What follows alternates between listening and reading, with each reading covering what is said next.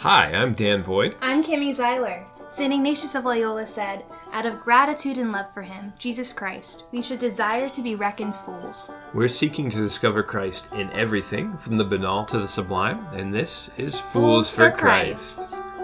Good afternoon, and welcome to the podcast. Welcome. Hope everybody's doing well today. So, the topic is very fitting for a purely radio show, because Kimmy and I are going to be talking about listening. And this has a very specific context, because Kimmy just went through her first year of training to be a spiritual director and has a whole new appreciation for what it means to listen to others. But we'll also talk about what it means to listen in prayer and just as good friends listening to other people, and how to make sure that you don't hijack conversations and allow God to work through you as you're listening to people, especially when they're maybe asking for advice or sharing problems, that kind of thing. Yes, definitely. Yeah, this was a huge, a striking thing to me while I was away for those 2 weeks, because the first time I tried to listen well to someone after we learned all this stuff, I did pretty miserably, and it struck me as I have so much farther to go with truly listening well to the person in front of me. I think I tried too hard. I think that was my problem. It's kind of a funny, to try too hard to listen. I mean, it's almost that kind of, it immediately I'll jump back to prayer.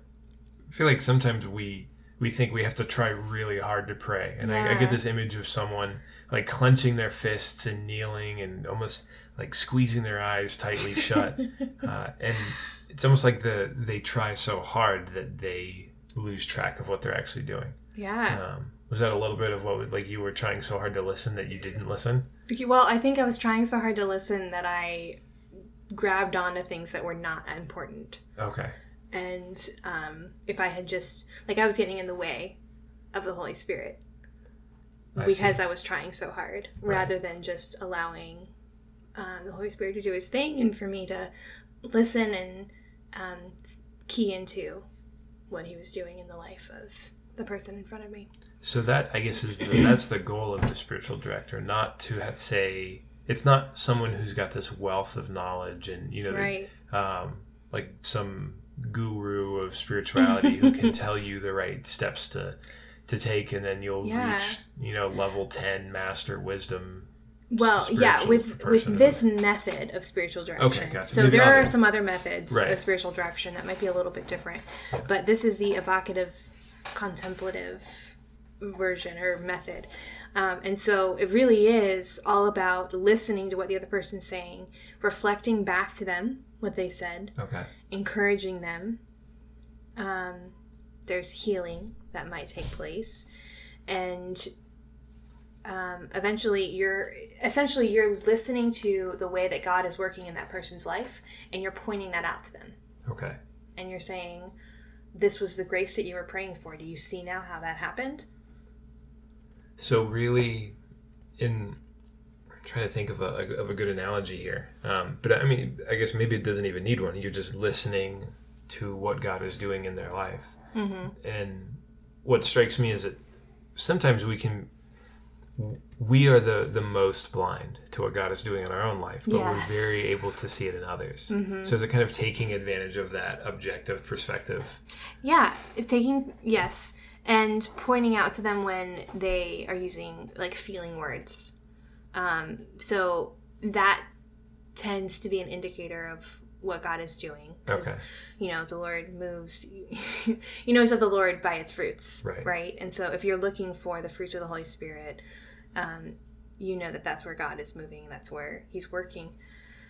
Whereas other emotions come into play when there's tension there, between what God is calling you to and where either you are, or what someone else's influence on you, or what other things, whatever might be there. So you're listening to that as well, to the emotions that the other person is expressing, the feelings. So I'm thinking back to my own experience growing up. I don't know where I picked it up, but I feel like there's a bit of suspicion of one's feelings, and people will be like, oh, well, the spiritual life is not about feelings. Okay. And on the one hand, like, I've come to recognize that's not true. Like you just said, you will know the Spirit by its fruits. And I would say if you read Scripture, if you read the writings of the saints, even though they'll say, that there's not, the goal of the spiritual life is not pleasure, they're certainly not devoid of like, just the presence of God is going to fill you with joy and some kind of satisfaction and pleasure. Any quick thoughts on, like, the proper balance between not over spiritualizing your emotions but not burying the emotions as well? Human emotions are human. They're a natural response to something, and so we can use them as indicators to what is happening and what God is doing in you. But they're not the end-all be-all.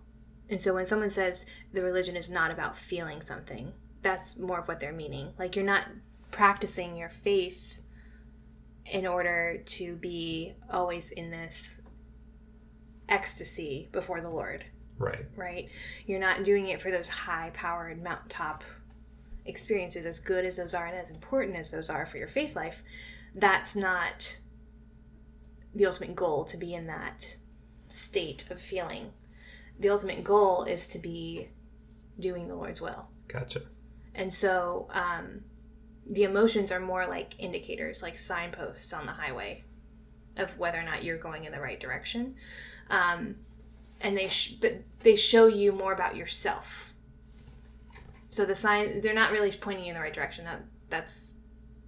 They're pointing you to what's going on in you so that you can go in the right direction. I see. Does that make sense? Yeah, no, that does. I think that's a very helpful distinction there. So, to start with, like, when you're listening with someone, or when you're sitting down with someone in spiritual direction, what kind of atmosphere, what kind of relationship are you trying to cultivate with that person? You're trying to develop one of encouragement and trust. So the two main things that we are all struggling with is the feeling a lack of love or a lack of trust. And those two deficiencies are the things that the spiritual director or the person listening really needs to take into account when they're trying to be empathetic. Okay. And really listen to the other person. So you're trying to cultivate an experience, a relationship where the other person knows that they are loved and can trust what's happening there and the dialogue that's occurring. Gotcha. So that really going back to the original sin, Adam and Eve not trusting that God had really promised and willed their good. Mm-hmm. So they fear that they're not loved, and perfect. So that's really ultimately that happens when someone's listening to you well. Okay. Because they know that what they're saying isn't worthless. And they know by seeing that someone else trusts them, they can start to trust themselves too. Can you say that again? By seeing that someone else is trusting them to make their decisions in their life, they can start to trust themselves too, and the decisions that God is calling them to, and what steps they need to take to move forward. Gotcha. It's almost like an interesting vicarious trust where, like, someone else does it for you, and that gives you the power to do it on your own. That's interesting. Yeah. Which, I mean, it's, like, I can see instantly, yeah, that would work. Like, that's probably one of the only ways that many people start trusting to begin with. I mean, some people, I think, have great confidence in themselves to do things, but then there's others. Actually, this is something that I probably deal with a good bit, is feeling like I can't do something, so I never start it. Yeah. And then when other people will kind of instill that confidence in me by reaffirming their trust in me, then I'm willing to jump into it and find, oh, I was wrong, they were right, I can do it.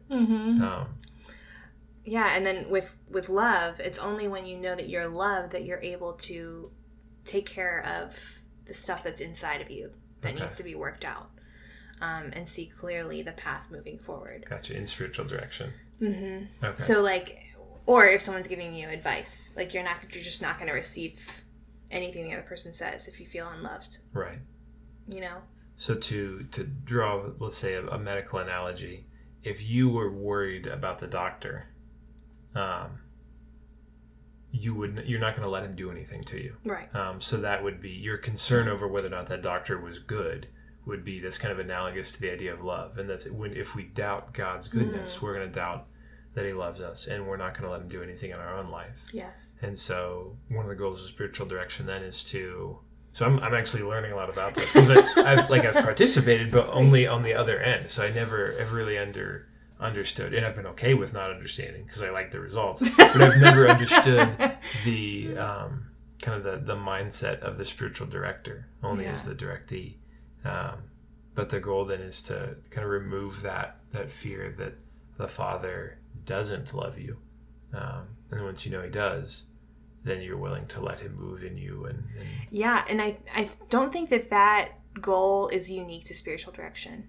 I think that goal is pretty much teaching the faith in general, because I mean, you're a teacher, you're a campus minister, so that in order for your students to receive anything from you, they have to first believe that, for them to receive anything about God from you, you have to first believe that God wants their good. Right.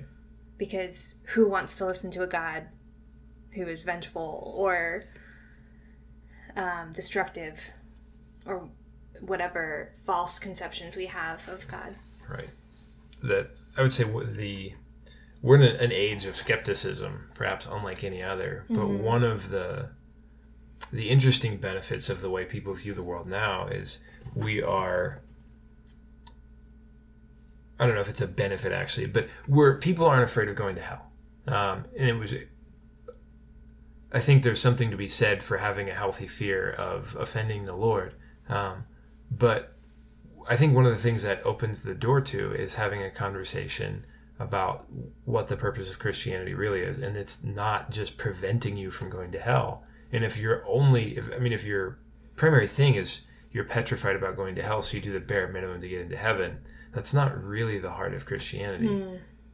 The heart of Christianity is the heart of God and having a relationship with the Father.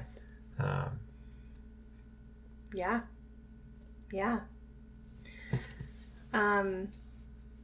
So if someone wants to become a better listener, whether it's in spiritual direction or just having a friend come to you and seek advice, what steps can you take? Okay, so, the disclaimer is that I have been through a whole 2 weeks of learning about this, so that does not make me an expert at all. But one of the things that I discovered while I was there was I had to let go of me while I was listening to the other. Okay. And so I had to figure out what was going on inside of me, so that I wouldn't get in the way. So I've shared before on the podcast that my mom died when I was very young. So let's say if that was something that I hadn't really dealt with and something that brought me back to being upset about my mother's death, and let's say the person in front of me was talking about their mother dying, I'm immediately going to go to my feelings about my mother's death and apply that to the other person. Right. And so I'm only going to hear them telling me what I feel about my mom's death, rather than listening to what they are actually going through in their circumstance. So I have to deal with my stuff and make sure my stuff isn't going to be affecting the conversation I'm having with the other person. Gotcha. And that's why you've got a 3-year spiritual direction program to allow you that time to work through that. Yeah. And it's not just, so you've got the 2-week intensive sessions, and then throughout the year, do you continue spiritual direction? You continue spiritual direction with a director. So I'm a directee. Okay. And then, so in between the first and the second session, they advise you to take your 30-day or the 90th meditation, which is the 30-day and 30 weeks. And then between the second and the third, you do a practicum. So you're spiritual directing someone for 16 weeks. Okay. with a supervisor. Gotcha. All right. So is the supervisor there with you when you do it? Or, okay. No, you just report back to them. Yeah. Okay. And they'll kind of be like, and all right. It's confidential. It's still confidential. Yeah, so you're not even sharing the details of what happens, but more of the, am I following the method? Well, Right. So this has some marks, I would say, of counseling and therapy, and then some marks also of the seal of confession. And that you just never, and the church isn't holding you under pain of death, but no. but I'm sure you still take it that seriously. Yes. That you're just not going to reveal what people are going to share with you. Yeah. And that was one of the really interesting things about the 2 weeks. One of the activities that we did was we would sit in a group of 10, and we would each take turns for about 5 minutes each, sharing what was going on in our life, because we were praying for 3 hours every day, 3 different scriptures. And that was like rocking our worlds, right? So we're all having these like beautiful, wonderful experiences in prayer. And then we're just sharing to the group of 10. And then no one says anything. Everyone just listens stoically without responding. And then no one talks to you about it after. And so it was a very interesting experience because you got to see the way that the Lord was working in each of those 10 people throughout the 2 weeks, because we did that every day. Yeah. And you got to practice being quiet, cutting back your facial responses and expressions, which is a big deal for me. Yeah. Being with a background from theater, that's a big thing that I need to work on. But then also, you really were holding yourself accountable to actually listening to what the person was saying and paying attention to the different nuances of how they were expressing themselves. So it seems to me that when you take yourself out of that equation, you kind of shut down any kind of part of you that's thinking, how am I going to respond? What am I going to say? That frees up a lot of your mental attention to focus, okay, what is this person really saying? And then to listen really well. Mm-hmm. Is that kind of the idea? That's the whole idea. The whole idea is to get out of the way of the Holy Spirit. Gotcha. And to allow the Holy Spirit to work and to move. And so really I see it as a school of getting out of the way. And making sure that you're taking care of all of your stuff so that you're allowing the Holy Spirit to work and move. So one of the things was, once you're in a situation where there's dialogue, unlike the sharing groups that we had, then all you do is you reflect back. Okay. So instead of asking questions to keep the person talking, you reflect back what they said so that they have then the opportunity to clarify or to go deeper into what they've already said. Okay. And so you're repeating back either keywords that stick out to you as like, that's where the Lord's moving, or you just hit a truth bomb right there, let me repeat that back to you. Or that was a lie that you're believing. I want to repeat that back to you so that you can be aware and acknowledge that. And then the questions really, when you ask someone a question, all you're doing is derailing their story. So, there are certain questions that can be helpful. Right. But ultimately, you want them to feel open and share. And very frequently, the questions will create I'm the one with the answers, and you're the one listening for the answers. I see. So, if I'm asking a question, it gives the impression that, I know the answer to the question. And you're just waiting for me to reveal the answer. Yeah. So you're rather than allowing them to kind of explore the horizon of their spiritual experience, mm-hmm. and really be free to almost report back to you accurately, this is what the Holy Spirit's doing. It's almost like you build a railroad track through their story and be like, no, you're going to stick on this one. Yeah. Yeah. I had a lot of fun coming up with that image. I'm like, I can use a railroad. That was a good one. That was a great one. So do we want to practice this a little bit and just kind of show people what it would look like? Sure. Now, again, disclaimer, I might be terrible at it. Okay, gotcha. But we're gonna try it out, see if I can stick to it. Let's do it wrong first. Okay. So I apologize in advance, Dan, for not listening to you well. Okay. And for shutting you down as you're sharing this story with me. Okay. Are you prepared for that? I am, yeah. Okay. It will probably sound rude, but it's on purpose. And real quick, I want to kind of go back over and correct something I said. I said it's a little bit good that people aren't afraid of going to hell. I certainly don't mean to say that it's good that people don't think they're going to go to hell. It'd be hard to understand a reason for Christianity if hell weren't a reality. I only meant to say that when people are not so afraid of the wrath of God, it opens them up to a lot of freedom in their relationship. And so I think we can, as Christians, we can very boldly trust in the love and the forgiveness of God. To me, the perfect thing or the best thing to be afraid of is not hell, but of offending an infinitely good God, which is really, it's the text of the act of contrition. Yeah. So anyway, back to our info. All right. So thanks, Dan. No problem. The thing that I'm thinking about a lot right now that's weighing on me. Okay, so we're beginning. Yeah, I'm on my last week of leave, so I got some time off. So you're starting on Monday again? I'm starting next Monday, so my wife and I adopted a baby, and what's her name? Her name is Kiara, after Blessed Kiara, whose feast day was Memorial was yesterday. That's beautiful. Thanks.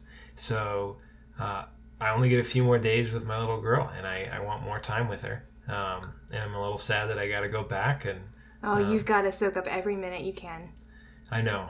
Yeah. So I've got, it's hard not to think about all of the responsibilities, because I don't want to go back on my first day and immediately be overwhelmed with everything. So I'm fighting this temptation to start looking at my email and trying to figure out, okay, what do I need to start doing now so that my feet hit the ground running when I come back on Monday. What kind of responsibilities are waiting for you? We've got a retreat coming up that week. And then there's a mission trip shortly after that. And then there's another mission trip in the spring. And I've got to start planning activities for the summer. And we've got a mass and a reconciliation service for the whole school there in early December that we got to start planning for. And then just all the groups that are going on. I've got to kind of get caught back up with the students and find out what's happened with them in the last 6 or 7 weeks while I've been out. And then just catch up with my friends and the people I work with and see how they're doing and what's been going on. So, well, it sounds like you just need to take it one thing at a time. I think I do, yeah. Okay. All right. That was done poorly. Yeah. So it actually, I think if people could have seen my face, they would have laughed. It was really irritating to have you ask those questions. And Kimmy actually apologized to me in advance because she was like, this is going to be annoying. And I was prepared for it. It was still really annoying. I'm like, would you stop talking? And you totally derailed me.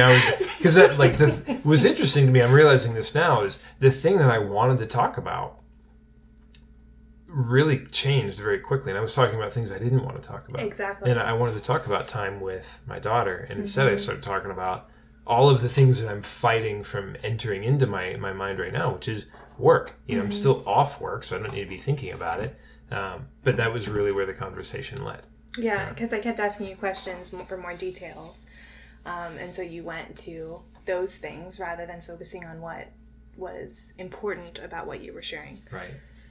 And, okay, now granted, I purposely took away from what was important in this scenario to really highlight it, but that's what happens when we ask questions. And so frequently we think I need to ask the question so I know the answer and can listen better and put it in context. But in reality, let the person finish talking and then ask them the question. Yeah. If you really need to ask it. Yeah. But it didn't matter that his daughter's name was Kiara or that he was starting Monday. Right. Yeah, or what I have to do when I get back, because it's still going to be there when I get there, whether I talk about it now or not. Yeah, those questions were not important enough questions that I didn't need to interject to your story. So I'm realizing now my own tendency to do that. I'm super curious, and I'm more than a little impulsive, and so I ask questions all the time in the middle of people's stories, and I feel bad going back now. I'm like, I probably derail people's stories all the time. I feel like a jerk. Well, and some of this is, you know, in natural conversation, we're going to have that. We're going to have questions that are asked. You know, this is more of the when someone's coming to you for advice, someone really needs you to listen. Gotcha. Do you mind if we try that again? Sure, yeah. And I'll try to do this well this time. Okay. So, in just about a week, I have to go back to work, and I'm sad because I'm not sad that I'm going back to work. Like, I love the people I work with. It's really, it's a great joy to be the director of campus ministry there. I love all the students. I love my coworkers. But I'm leaving something really, really beautiful and really good. Like, I've had just about 7 weeks now to just spend time with this brand new baby and form a bond with her and let her know she's loved and she's trusted. And a little part of me is sad I won't get to see as much. You know, now I get to see everything. So every day I'm around her and I get to see her grow, and I get to see that, you know, those first smiles and the kind of the awakening of all of those different senses and her cognitive abilities. And now I'm going to start missing 40 hours of that a week. And that's not fun to look forward to. So like, I'm looking forward to my friends and all the students. But at the same time, I'm not looking forward to leaving that little girl. It sounds like you're experiencing a point of tension because you're excited about going back to your job because you love it. And at the same time, you're sad to be leaving your baby girl here. Yeah, no, I mean, both of those things are true. Like, it's I'm between a rock and a hard place because I've got two good things, and they both are drawing my attention and my desires, and I wish I could buy locate. Then I wouldn't have to miss anything. So you're sad that you're going to miss something. Yeah, because I will. I might not be there when she starts to crawl, and I might not be there when she starts to laugh and giggle. You know, I'll hear about it later that day, and hopefully I'll be able to see it. But what if she just does it once that day and she doesn't do it again for a few days? So I don't know, you know, if I'll get to see that stuff. Well, your father's heart is wonderful. Thanks. Wanting to show Kiara that she's trusted and loved. I think you said that. Yeah. And it sounds like you're reveling in this time that you've been able to spend with her. Absolutely. Yeah. What a consolation that is. Yeah. That you got to spend that precious time with her. Yeah, it has. I would say consolation's been a great, or that's a great word for it, because going forward, I know, like, most people get a week, if that, or maybe a long weekend, and I had basically 2 months to be with her and spend time and grow and develop that father-daughter relationship. So that'll go a long way. See how different that was? Yeah, no, that was a much more pleasant. Like, I feel so much better right now. And I didn't ask any questions. I just reflected back to you what you were saying, and then you shared more and got deeper for yourself. Yeah. And were able to solidify the things, because it was coming from you. It wasn't coming from me. Right. I mean, you just really, like, you had kind of one longer question there, which was asking me about the tension. But really, you were just kind of, like, reminding me of what I said, and that allowed me to think about those things a little bit more. I'll have to look back. I'm not even sure that was a question. Yeah, it might not have been. Like, I don't know. I think it was probably just a statement of, this is what I hear you saying. Well, great job, Kimmy. I think your first 2 weeks really paid off. Well, I'm excited to bring this out into the world and use it in everyday conversations of when people come just asking for advice. Yeah, and especially in my work, as students come and want to talk, I will make sure not to ask too many questions. I'll just listen. All right. Until next time, guys. All right. God bless everybody.